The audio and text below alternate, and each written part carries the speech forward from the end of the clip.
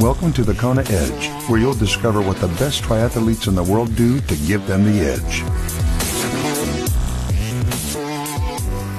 Let's talk some biking today here on the Kona Edge. I'm Brad Brown. Thank you for joining us. And we head back to Europe to touch base with Maarten Seghers today to discover a little bit more about his bike and what he loves doing and what he doesn't particularly like doing, and some of the things he's done over time that's really helped him improve his performance on the bike. If you haven't checked out our exclusive patron-only podcast feeds, I give you a sort of behind-the-scenes look as to what's happening here at the Kona Edge. All you have to do is head over to thekonaedge.com/support, become a patron, and you'll get access to that feed right away, and you can discover some of the things that are going on behind the scenes and the thinking behind it, and some of the ideas that I've got. I bounce a lot of the ideas that I have off our patrons. And there's some cool things in the pipeline, I can tell you that much, but you can get access to that on the konaedge.com/support. That's the website to get to, and you can get access to that feed as well.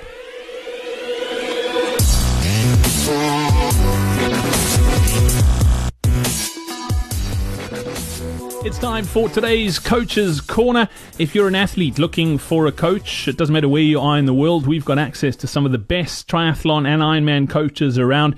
If you'd like to find out more, hook up with one of our coaches, whether you need help with a swim, bike, run, or nutrition, all you have to do is head over to thekonaedge.com/coaching. You can get all the details there, check out all the coaches that we've got access to. And don't forget to, if you are a coach and you would like to get access to the podcast and get a bit of a plug on the podcast, all you have to do is head over to that same URL, okay? It's thekonaedge.com/coaching. Scroll down to the bottom of the page and you can get all the details there. So that's thekonaedge.com/coaching.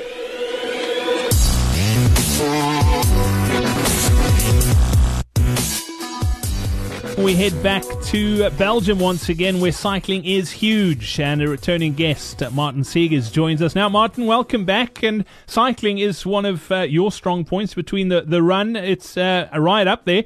You had an incredible bike in Kona in 2016, sub 5 hours, which is fantastic. 4:54. What do you have to do to go under 5 hours in Kona on the bike? Yeah, in Kona, it's of course it's the biggest race. Everyone comes out of the water at the same time, so you just the first bike part, it was getting away from the big groups. It was difficult because this year it was worse than the years before. But of course, I keep on watching my power meter. And then after the turning point, it was more relaxed and I could ride my own pace without worrying about the drafting because I only got once a violation card in my whole triathlon career and I don't want to have it again.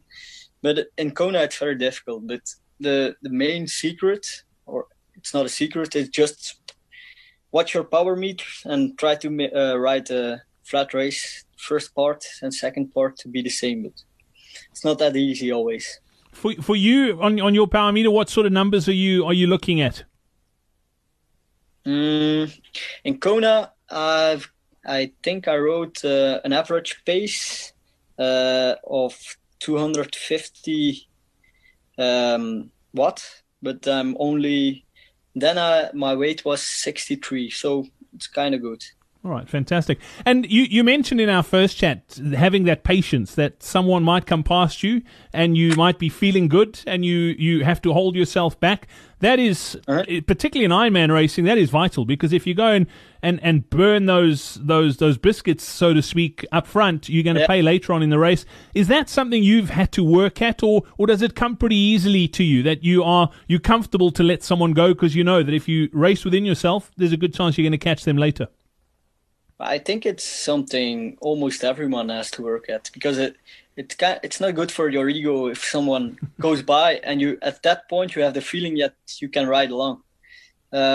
So you have to learn that you can do it twice in a race, go a little bit too hard, but you can't go 4 or 5 times the whole race that you can go too fast. It's just you have. Like my coach tells me, you have some matches. You have about 2 of them, you can burn them, but afterwards, yeah, it's finished. You can't go the whole race full force and then expect to run a good race. Have you done that? Have you gone full tilt on the bike and had nothing on the run? I kind of got it in Kona 2015. Yeah, 15. At that point, my power meter didn't work on the race itself, and then the first part of the race I went too fast, and then the bike lag was okay, but the run wasn't good that year. So yeah, wasn't pretty, I'm sure. As far as training goes, do you do most of your bike stuff indoors, outdoors? Do you do it alone? Do you do it in a group? What does training look like for Maarten Seghers? Yeah, I'm kind of a freak on that part to ride indoors. I don't think there are lots of riders that love indoor training, but I love it. I love riding indoors, watching some series, and then 4 or 5 hours is no problem. So I just keep on riding, and I think for me, I keep making progress on my bike lag, but I keep training indoors, and then sometimes I go outdoors, but I can do a whole winter. This winter I trained before March 2 times outdoor, and my bike is better than before, so it's no problem. You're braver than me, Maarten. I must say, I cannot. It drives me mad sitting on an indoor trainer, but I'm glad you can do it. Your favorite workout? Share with us your favorite workout on the indoor trainer. Yeah, but if I have to be honest, I have no problem with riding indoors, but if the sun is out and it's a beautiful day, I really prefer going outdoors. So back in Belgium, now it starts to be better weather, and I prefer going outdoors then. That's no problem. But my favorite workout should be something like 5-hour ride with 2 break sessions of 1 hour at Ironman pace. So that's kind of you start riding 1 hour relax, then an hour Ironman, and half an hour relax, an hour Ironman, and then the whole ride through. So that's a good session. Awesome. Looking at your bike over time, is there something you think you've done that's really given you big gains? You're obviously riding with power. Have you always ridden with power? I think for most age groupers, they'll say a power meter is a big thing, but is there anything else? I also started riding some 4 years ago with the power crank system. I don't know if you know it. It's a kind of the cranks are independent from each other. Yeah. And you pull up your leg every time, so it kind of learns you to use your hamstrings as well. And I don't try to exaggerate it because it's kind of a hard training, but I try to do it in the winter once or twice in a week. Just to build up that strength. And again, you talk about training through winter. It's the consistency and training right the way through so that you're not starting a new season on the back foot. You've got that base to build on. Mm-hmm, mm-hmm, mm-hmm. Yeah, and also back in 2014, I got my worst year. But from then on, I started to train a little bit more 2 times in a week on my core stability. It also helped me, I think, in every part of the triathlon. It's to help me on the swim, on the bike, and on the run. And I never got any back problems anymore. So that's also very important, I think. I think that's one thing a lot of triathletes neglect is they don't worry about strength and conditioning. In a typical week for you, training-wise, how many sort of core sessions would you get in? What would the breakup be? You mentioned that you swim 4 times a week. How many times do you bike? How many times do you run? And then how many strength and conditioning sessions? Yeah, I think in a typical week, it's a 4 times swimming. Biking, it's more the kilometers. I think I start to build up from 300 until now 500 kilometers, and then the run as well. It's build up from I think 40 until now a little bit more than 80 kilometers, and then the core stability. In the winter, I do it twice in a week, 1 hour to 1 hour and a half. And actually now that part, I'm letting it go. Maybe this week once in half an hour, but then I prefer relaxing a little bit more before my race than to put in much of effort now, because the core stability is made now for the race. It's better to rest a little bit more. But in the winter, it's 1 hour and a half, 2 times. You mentioned you got a race coming up. How do you deal with the taper? Are you one of those athletes that gets quite nervous and jittery? Do you feel like you should be doing more? Is it something you struggle with? Or are you quite comfortable with the taper? Do you quite like it?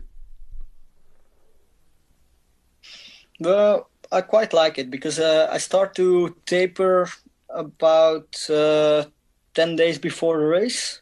The nervous feeling, the feeling that the race has to start, it's only the day before, I think. And the taper, I think if you have a little bit of experience, you know that you have to do it. If you don't do the taper, you can't do the race at your full potential. So it's a part of the race. I think it's normal that some athletes get nervous from it, but you have to do it and you have to relax it. Try to enjoy it. Well, brilliant. Well, Maarten, we'll get you on next time out to talk about your run, but thank you for your time today on the Kona Edge. Much appreciated. Yeah.